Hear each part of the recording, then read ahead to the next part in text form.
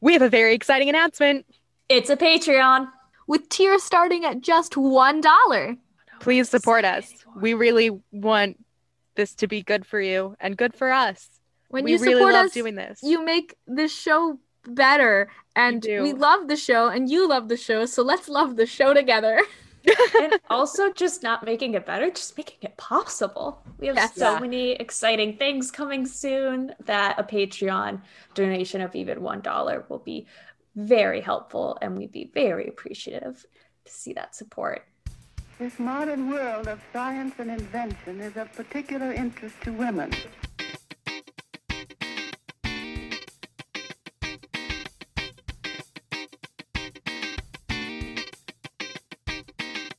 Hello and welcome to Lady History, the good, the bad, and the ugly ladies you missed in history class. I think we've reached the point of diminishing returns on the Zoom jokes, but hey, Lexi, have you ever gone undercover? I'm trying to think, but no, I don't think so. No. I've stalked people on the internet. That doesn't count. This is a bad answer. Let me think and come up with something funny. No. Nope. Nothing's coming to me. Nothing at all. And hey, Haley, what's the first thing you would do if you magically became a cis man? Am I a white cis man? Or am I a Middle Eastern Hispanic cis man? Oh, white cis man? Oh, I'm going to just use all the privilege all the day. I'm going to just try to get up those chips. Do all the things. Hey, why'd you get a good question? It's a thing. I get the good questions sometimes. Because I would pee standing up. Put that one in, Lexi. I would pee standing up. That would have been my answer. And I'm Alana, and gender is a scam. I love pants. Do you guys like pants? I wear pajama pants. I hang out in my pajama pants all the time because I'm not a cop. I'm not a narc. I thought you said cock, and I was like, I don't see wings, and I don't see phallics on you. Phallic symbols all over as one big phallic symbol. Do I have? Hey, I have my microphone. That's I thought you were about to be like, do I look like a penis? Cocks or chickens? Boom. That's why I said you don't have wings. What are your favorite pants, Haley? I really like jeans. I'm one of those people who just finds jeans. Who are you? Cop, narc, snitch. I have 8 pairs of jeans. My mom jeans are my favorite. Light washed mom jeans. Uncomfortable. I mean, I love the look. That you just hang out. Oh, I don't have them. Yeah, but you hang out in them. Yeah. Or my favorite outfit in the whole entire world are these black jeans. They're skinny-ish jeans, but they shrunk. They were supposed to be straight, but I've had the straight cut, cigarette cut, but I've washed them so much that they're more skinny jeans. The holes have gone deeper. There's a hole at my crotch now because that's how squats happen and stuff like that. Because of the crotch hole. Yeah, it's not, these are really old, but then having a light washed jean button down over it is my go-to outfit. I can wear that outfit every single day. I have in quarantine, when people are I've just been wearing leggings, I'm I've been wearing these one pair of jeans and different flannels or button downs. Did I ever tell you guys about the vendetta I had against pants in high school? No, but I believe that you went through a phase of just wearing I did not wear jeans until I was 11 because this isn't about jeans or dress pants. I mean, this is all just pants. I can see that being in your life. You know how the feminists fought for our rights to wear the pants? And I'm a feminist, so you'd think I'd be fuck yeah, pants? Yeah. For some reason. Well, no, I know the reason. Okay, so when you wear jeans and they fold up at your crotch because they aren't really designed for ladies with small butts. Maybe you guys don't have this problem. But so then they bulk up at your crotch and it's a tiny denim penis. Yep. Like a camel toe? No. I know exactly what you're talking about. Tiny denim penis. The zipper folds on itself or something. Yes. And it looks almost phallic. It looks vaguely like a micro penis bulge. Right. I couldn't do it. I hated it. It was the worst thing. So the only time I would wear pants in high school was for marching band or the weeks we had swimming. And even the weeks we had swimming, I still would on occasion find a way to not wear pants. I'd do leggings and there'd be a dress over them, kind of I'd I'd find a way to not wear pants. I spent majority of 4 years not wearing pants. See, I hate dresses because then I can't sit with my leg up. Oh, girl, I got the solution to you. Leggings and tights. And I was like known at school, and I would get mistaken for a student teacher all the time. People were like, oh, who sent your student teacher? Because my heels would click on the floor so hard. And so this goes back to the whole gender's not real thing. I think I had to assert to myself because, back it up, I was such a tomboy in a lot of ways. Like, I loved pink. I loved like, you know, feminine things. Boys can love pink too, but like, I loved things that society thinks are girl things, but that I don't think are only girl things, right? So I think my reaction was, I need to somehow assert this traditional femininity. Or maybe it was just the micro penis denim bulge. Maybe. But anyway, I wore literally not just skirts and dresses, but like fancy clothes. I love that. And heels. Almost every day of high school, without fail. So I would someone once thought I had a micro penis. You thought you had a micro penis? Because of that bulge in the jeans that you're talking about. Wow. I think about it like 2 or 3 times a month that someone made a comment about a girl with a penis while I was wearing jeans in class. See, if that had happened to me, it would have made this even worse. So, yeah. But it was like a thing where I just had to wear the most feminine, absurd, like, I was probably at times the only person in my grade, because it was a very small school, wearing high heels. Like, I don't know why I did it. Why did I walk around school in high heels? I cannot tell you. Okay, so for the heels, that like makes me kind of like chuckle in my head because Robert has a pair of dress shoes and he's one of those people who loves to look nice for a job. Like, in the attitude, if you dress nicely, you'll do a great job. You'll like dress for the job you want. Exactly. Loves his khakis, loves his button downs and sweaters, and with shoes. What? Narc. No. I think you're both crazy. And this was like some government jobs. And he like loved these brown shoes that he has. They're V-nice. When he wears a suit, he looks all professional, but they make noise when he walks. And people have commented, they're like, oh, I didn't know we had a female in the group. And it's like, listen, oh, hush. If anyone of any sex or gender would like to wear high heels, go for it. They're fabulous and everyone looks good in them. In fact, they're not my dad even high heels. They're literally just like yeah, but it's not even about it. Shoes. It's about the sounds the shoes make. If you want noisy shoes, wear tap shoes. I don't give a shit. Wear whatever shoes you want, okay? Shoes are for everyone. Don't wear tap shoes. Do people don't wear tap shoes in public, tap though. Shoes? No. You are a public nuisance if you wear tap shoes in a non-tap environment.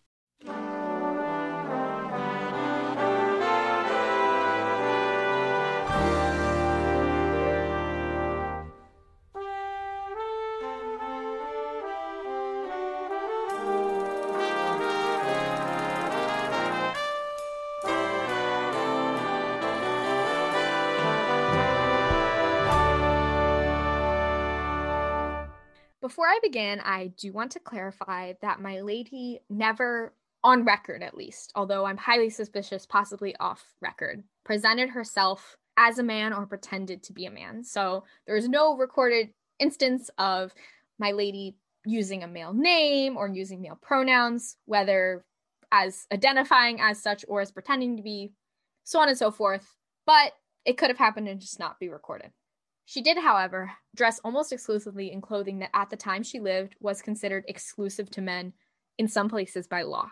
Some historians, and a lot of internet wannabe historians, have questioned Mary's gender identity. While I think it can be hard to look back and consider what way Mary would identify herself if she lived today, I think based on my research of her, she was just a woman using the she-her pronouns of her time, who did not believe in her society's gender roles, so she just did whatever she wanted. That seems to be what was happening. It's a huge mood for lots of ladies living today and in the past. So I, for lack of a better way to speak to her because she has since passed, I'm going to use she, her pronouns because it seems to be what she used. But again, we cannot go back and ask these questions, so do with that what you will. Complicated thing archaeologists know all too well. Trying to find gender roles in archaeology can be very frustrating. Actually, I think if she lived today, the easiest way I can explain it to you guys is her Twitter bio probably would have read something like this. Pants enthusiast, doctor, veteran, she, they. Like, I feel like that was probably be the mood if she lived today. However, I accept the fact that, quite frankly, we will just never know what Mary Edwards Walker was thinking. So take that with what you will. Modern terms are hard to apply to the past. Mary was born on November 26, 1832, in upstate New York. which I'm allowed to say makes her Sagittarius because I'm also a Sagittarius.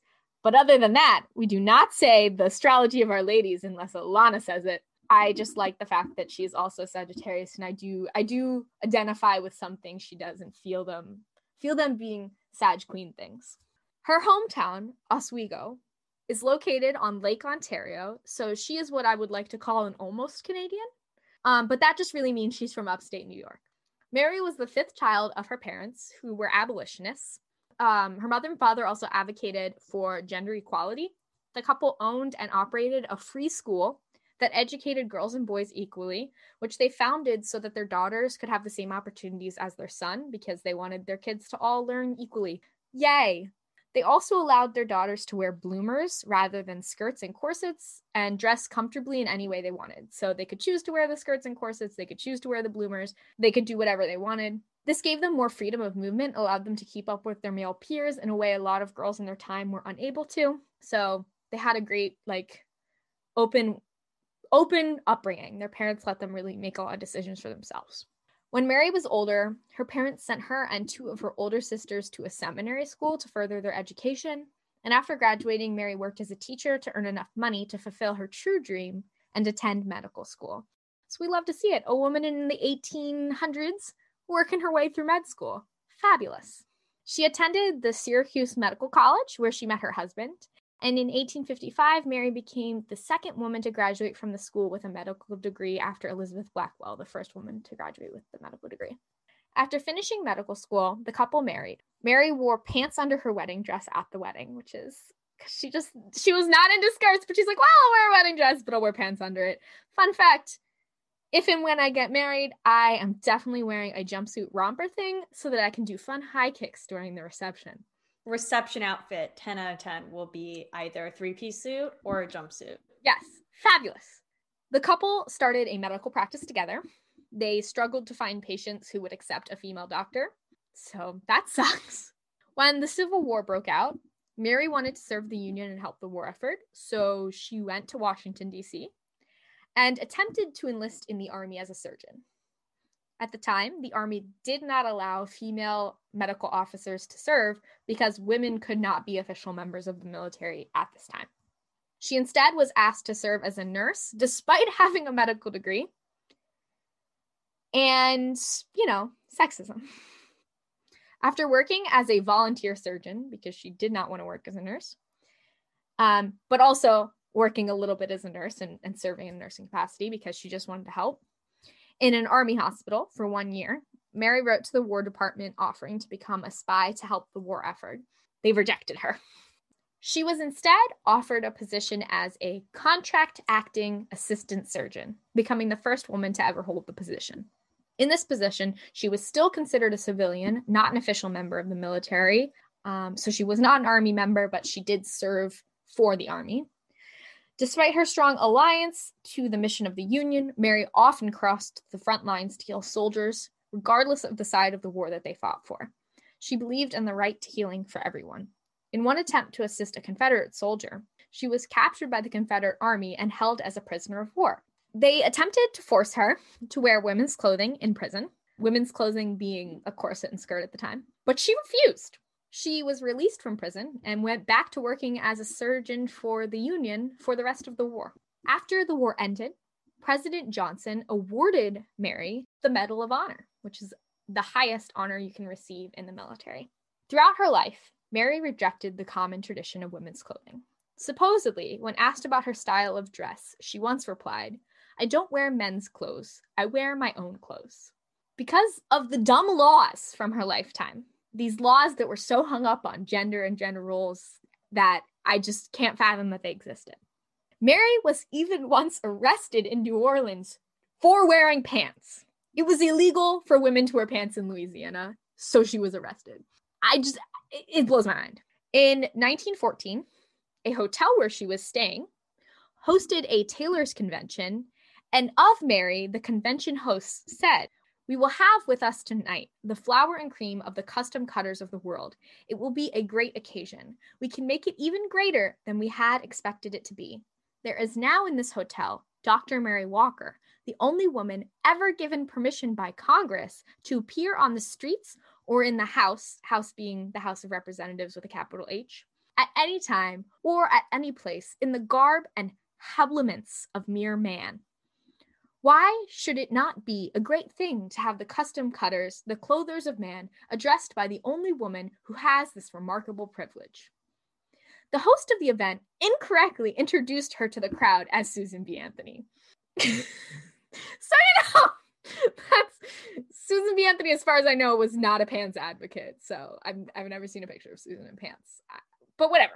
Beyond Mary's funky style, she was also an advocate for women's rights, and she was extremely active in politics. She ran for Congress in 1890 and on one occasion attempted to vote before it was legal for women. So in 1871, she walked up. She tried to vote. They were like, nah, brah, even with those cool pants. Mary testified for suffrage in front of the House, advocating for women's rights. And guess what? She wore pants while she did it. In 1916, the government revoked her Medal of Honor, citing the fact that she had, by definition of her position, served only as a civilian and technically did not qualify for a military rank honor. Refusing to accept this, Mary refused to give up her medal. She wore it around her neck all day, every day, including in bed until she died. I love to picture this little sassy elderly woman in her tiny pants, clutching her medal to her chest and holding her little top hat on her head and holding a little cane in her other hand. And that's just fabulous. Can you imagine? Where's the biopic? Where's the biopic of this lady? In February 1919, Mary died at the age of 86. She was just 103 days short of seeing her dream come true and seeing Congress pass the 19th Amendment. Many years after her death, President Jimmy Carter, yes, my peanut boy, restored her official Medal of Honor status. To this day, she is still the only woman ever to be awarded this medal. Since it was first established, how many people do you think have received this high honor? Just take a guess. I'm seeing a 4 from Haley, a 3 from Alana. So you think it's 1 woman and 3 men or 2 men? Okay, well, according to the interwebs, 3,473 men have been awarded this medal. Fuck everything. What are we doing here? Talk about this for a hot second. I think some people are going to be like, well, there are more men in the military and blah, blah, blah. I'm going to hit you guys with some facts that should help you with this. This medal is still being awarded today to military members who have made great sacrifices or achieved incredible feats. And that's awesome. I love that we're recognizing people who do awesome things. People deserve to be recognized for their work. That's so important. Women have been recognized as full-status military members since June 12, 1948. That's 73 years. And not a single woman has been awarded the Medal of Honor in 73 years. Plus, there's also clearly some racial stuff happening here that I'd love to talk about. Only 33 Asian American men have received this award. 61 Hispanic or Latino identifying men have received the award. And 90 Black men have ever received this honor. The military has been desegregated since July 26th, 1948. That's also almost 73 years. What the fuck is going on here? I mean, you could argue that these awards were more common in the eras of World War I and II because of the scope of the conflicts and because a lot of, the vast majority of these awards were handed out World War II or earlier. And technically, the women who served in World War II were not military members. It's horrible that that's the case. They still had trouble getting recognized as veterans after the war. They had a lot of trouble getting veterans benefits. Some of them never did. Like a lot of the WASPs never received veterans pensions. That's a whole other issue we could talk about in another episode. But 176 medals of honor were given out in the Korean War, in which women served. 261 were given out during the Vietnam War, in which women served. Now, some military historians are going to tell me, well, women didn't do combat. Women weren't allowed in combat. Nurses, people who assisted in other capacities in the military, they did things too. So I don't...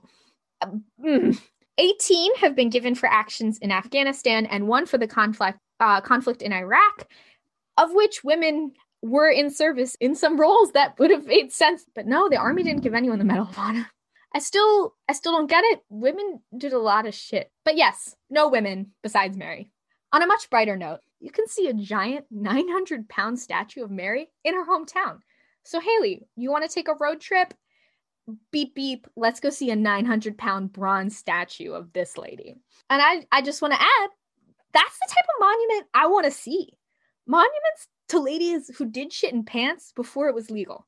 Whitman Walker Health, if you guys have ever heard of that, it's a nonprofit organization in DC, which primarily focuses on care for LGBT plus patients and does a lot of research with HIV/AIDS and also serves lots of other marginalized communities in DC, is jointly named for Mary and Walt Whitman, a poet who served as a nurse during the Civil War and who most modern scholars believe was some version of queer, not exactly sure exactly what. So 2 icons, 1 iconic organization. We love to see it. That's her story and her legacy. And I do have to say, this is another one of the ladies included in Extraordinary Women in American History on Smithsonian Library's website, a project I worked on. Go check it out. There's artifacts related to her. I've linked it in the show notes. Listeners, Haley, Alana, look up a picture of this lady. I really like her. I was excited when you said you were going to do this one. The biography that was written about her is called The Little Lady in Pants. So yes. That's all you need to know.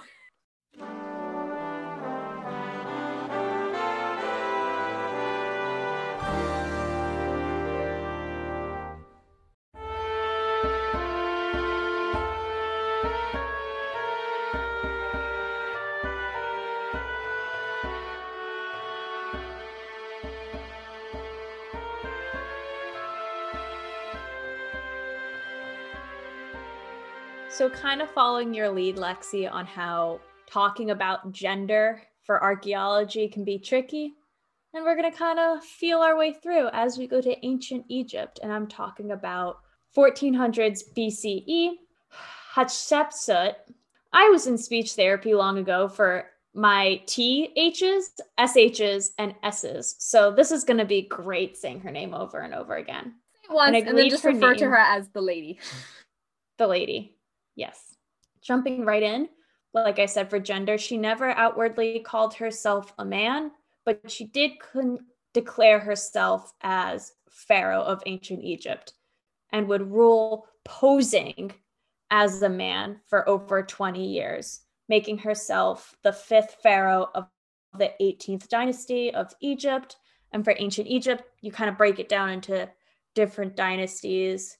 Please Google it. It would take me like hours just to talk about the different dynasties. I'll add a fun chart in the notes for Alana to put. I love an ancient Egyptian genealogy chart. Oh, yes. Fuck me up with that shit. Yeah. I wish I had the time to go into it because I would. And she's the 2nd historically confirmed female pharaoh for ancient Egypt. And the first one was Sobekneferu. Not only was she portraying herself as a man when she lived, but this idea of her as a male pharaoh is cemented in statues, paintings, and you'll see this not as like just an inscription saying she was a man. You'll see this as her in a male body and with a false beard, because that was often how pharaohs were depicted, especially in statues. So how did she do this? She was, oh God, now we're getting into some like deep incest and some family genealogy. I hope I got this correct. A lot of this was like me fact checking my brain. She was the daughter of one pharaoh, Thutmose I, and the wife, so queen, of another pharaoh, Thutmose II, who was also her half brother. And this was like very common in ancient Egypt with some lineages. And when he died in 1479 BCE, her stepson, who I believe was like 7 to 9. And when I tried to look this up again, I was getting a lot of like young child descriptions. So we're going to go with young child. Regardless, he was appointed to the throne, but not old enough to actually rule. So she put herself as like regent ruler to this young king, which meant that she agreed to act as temporary ruler or overseer while the child grew up and became of age to rule. And this was also like a common theme in ancient Egypt, where you would have the pharaoh, but really it was Mama Bear doing the political and social behind the scenes. Over the years, she transformed from that temporary leader, expecting to just keep the area, keep ancient Egypt from not collapsing, just like puzzle pieces sticking together, to a ruler that Egypt deserved. And she even referred to herself as Lady of the Two Lands. But remember, as she was transforming into a great ruler, her stepson, Thutmose III. Yes, Tutmosis III is her stepson. Yes. / nephew. Yes. Yes. Ooh, yes. Ew. Yes. He was also growing up. So she was doing great work. He was still watching. And by the time he kind of got to the age he could take over, she actually was like, no, I'm going to declare myself as pharaoh. I don't want to step down. I know I can do a great job at this. And this is just me ad-libbing. Like Lexi wrote a Twitter bio, I'm ad-libbing her declaring herself as a pharaoh. And when she did this, we know that she also adopted the emblems and titles associated with becoming an Egyptian pharaoh. We also know that she claimed the god Amun as her father. And by that claim said that he meant for her to take charge of Egypt. And she was acting under his command, thus acting under God's command of taking the throne as pharaoh. And we see, again, this trope in other Egyptian pharaohs in their stories. And another side-like note to her becoming pharaoh was that she wouldn't have been able to pull this off unless she had the support of like the highest court officials. So this is the point where we get the imagery of her in a male body with the fake beard, as I mentioned before. See our Instagram for pictures and depictions of this. So this was obviously a super radical move in ancient Egypt, which at the time I've seen noted as like, it was a very conservative period for Egypt. Thus, like with a radical change in political power came some radical changes in how she ruled compared to other men, like the pharaohs that came before her. And can you guess one of the government-ish things that she could not do or conduct as a woman? Any guesses from the audience? She could not make laws about I don't know, I was trying to think Not of a where word I was answer. going. Okay. It's the military, of course. Oh, right. Like, duh, yeah. We're all doing that. Yeah. So as a Women woman, she can't be military. Women don't be combat. Women don't be military. Nope. Women don't be Absolutely combat. not. So she basically took that rule of women not being in combat and said, nah, I'm going to do something else. So instead of sending soldiers off to battle, because even though she wasn't physically going into battle, she couldn't be like, charge. She sent them on trading expeditions. So this is kind of like one of the expeditions was like to the shore of the Red Sea. So like if you look at a map, that's kind of a ways away. And this was like a successful mission. Again, archaeology. There's some guesswork, and also some sources won't say the same thing. It was later depicted on her mortuary temple, which is a huge deal for mortuary temples. Whatever was painted or described on the wall, that was like a huge success of yours. And it was a memory to be brought into the afterlife. And this also like boosted her overall morale and ratings as a ruler. While I can go for so much more just about how she was an amazing pharaoh for Egypt, I'll leave you with this one note. Her reign actually remained a secret for a very long time. Like I'm talking about centuries. And remember that stepson of hers? So he wasn't banished, killed off, put in timeout.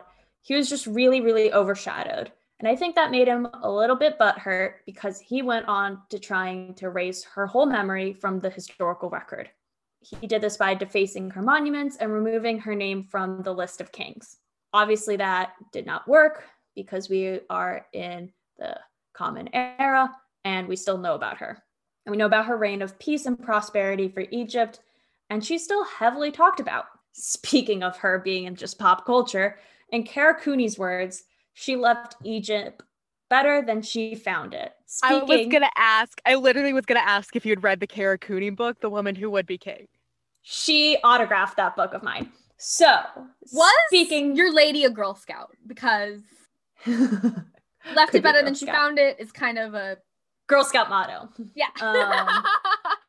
Speaking of talking about Hatshepsut and Kara Cooney, I've noted a lot of great resources in the show notes, but I just wanted to shout out to Kara Cooney's book, The Woman Who Would Become King, Hatshepsut's Rise to Power in Ancient Egypt, and she actually was Kara Cooney's favorite Egyptian queen per her book and this National Geographic interview. I'm sorry, Kara, I have not reached out since that time we met and you said I could reach out to you. I got scared. It's been a long time. I'm still scared because you're my idol. Time to cash that in. Yeah, Maybe I should. right I think now, it should be. immediately.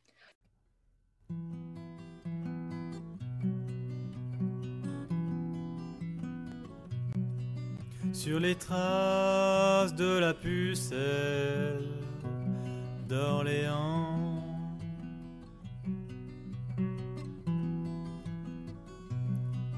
considérée comme une sainte par les Francs, je marchais dans la ruelle. So I feel like we would be remiss if we didn't talk about Joan of Arc. Also, Haley took Hatshepsut before I could, so I'm doing Joan of Arc. A lot of this is going to be in French. Sorry for my accent. I don't speak French, but I am doing my best. And I'm going to try and do English translations as much as I can, and I'm sorry. Jeanne d'Arc was born in 1412 or 1413. It's not really certain, so I can't give you her star sign. After all this about I'm the only one who gets to do star signs, I can't give you her star sign. Take this moment for me to go, ha ha. And she was born in a farming village in northeastern France called Domremy, which is now called Domremy La Pucelle in her honor, because she called herself Jeanne La Pucelle, which means Joan the Maiden, maiden as in virgin. Joan lived during the 100 Years' War, so called because it lasted 116 years, between England and France. I am extremely oversimplifying this so that we can talk about Joan. If you want to learn more about the war itself, there's some info in my sources. The important thing that you need to know is that England won a battle in northeastern France when Joan was very young, and so her family had to abandon their home. Joan's family was very Catholic at a very Catholic time in a very Catholic area. And when she was around 13, she started to have visions of the saints Michael, Catherine, and Margaret. I would be interested to know if there's any further significance to those particular saints, but I'm not Catholic, famously. I'm not Catholic, so I don't know. But these saints told Joan that she should drive the English out of France and that the Dauphin, the man who would become Charles VII, should be king of France. So teenage Joan went to Charles to tell him about her visions and to fight for him. Joan's reputation preceded her, and so the legend goes that Charles and a servant swapped places to test Joan's vision, so that if her visions were actually from God, God would tell Joan who was actually Charles. Whether or not that happened, Joan convinced Charles that she, disguised as a man, should accompany him into battle at, I don't know if it's Orleans when it's in France or if it's Orléans. So she accompanied him into battle at Orléans or Orleans, which France won that battle. And so Charles was like, holy shit, all right then, okay, yeah. So Joan, who was still a teenager, led troops against English forces and was winning a lot. There are all these she was really Catholic and was mad at people for bringing prostitutes into her camp and would chase these prostitutes out with her sword and would yell at people for cursing, and was just all this French pride, which was really interesting. You can read more about that in my sources. Fun fact, Christine de Pizan, a contemporary of Joan's and also another cool lady who we could talk about in another episode, wrote Tale of Joan of Arc. So Joan was empowering women even in her own time. I actually think Christine de Pizan and Joan died the same year, but don't quote me on that. In 1430, Joan was captured by Burgundian forces and sold to the English as a prisoner and propaganda tool. The people of Burgundy were kind of on the English side, kind of not.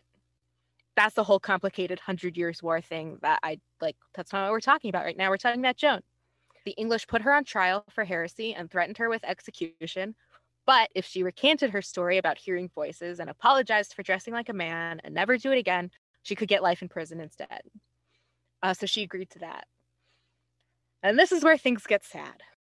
First of all, Charles VII, who has now been crowned King of France, did nothing to save the woman who gave him the crown, which is fucked up. Under threats of violence, Joan was forced to wear men's clothes again. This was seen as a heretical relapse, and Joan was burned at the stake on May 30th, 1431, at the age of about 19. One of my sources phrased this to make it seem like Joan put on the men's clothes to protect herself, sort of by choice. But if she was in prison, where did she get the clothes?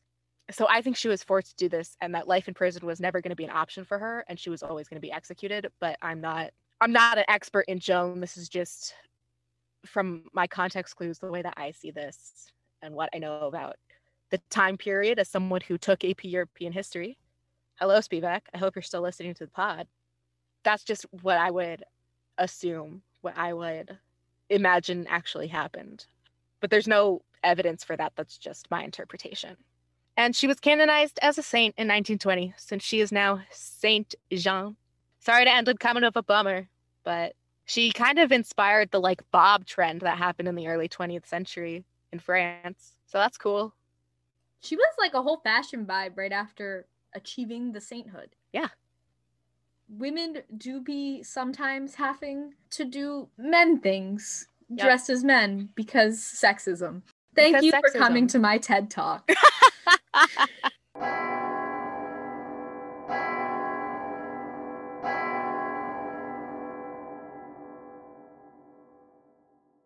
You can find this podcast on Twitter and Instagram at Lady History Pod. Our show notes and a transcript of this episode will be on ladyhistorypod.tumblr.com. If you like the show, leave us a review or tell your friends. And if you don't like the show, keep it to yourself. Our logo is by Alexia Ibarra. You can find her on Twitter and Instagram at LexiBDraws. Our theme music is by me, GarageBand, and Amelia Earhart. Lexi is doing the editing. You will not see us, and we will not see you, but you will hear us next time on Lady History.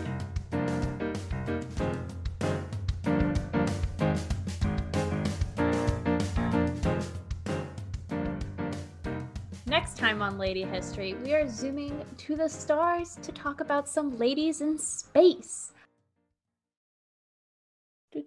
My iPad is frozen. Enjoy my singing while it reboots.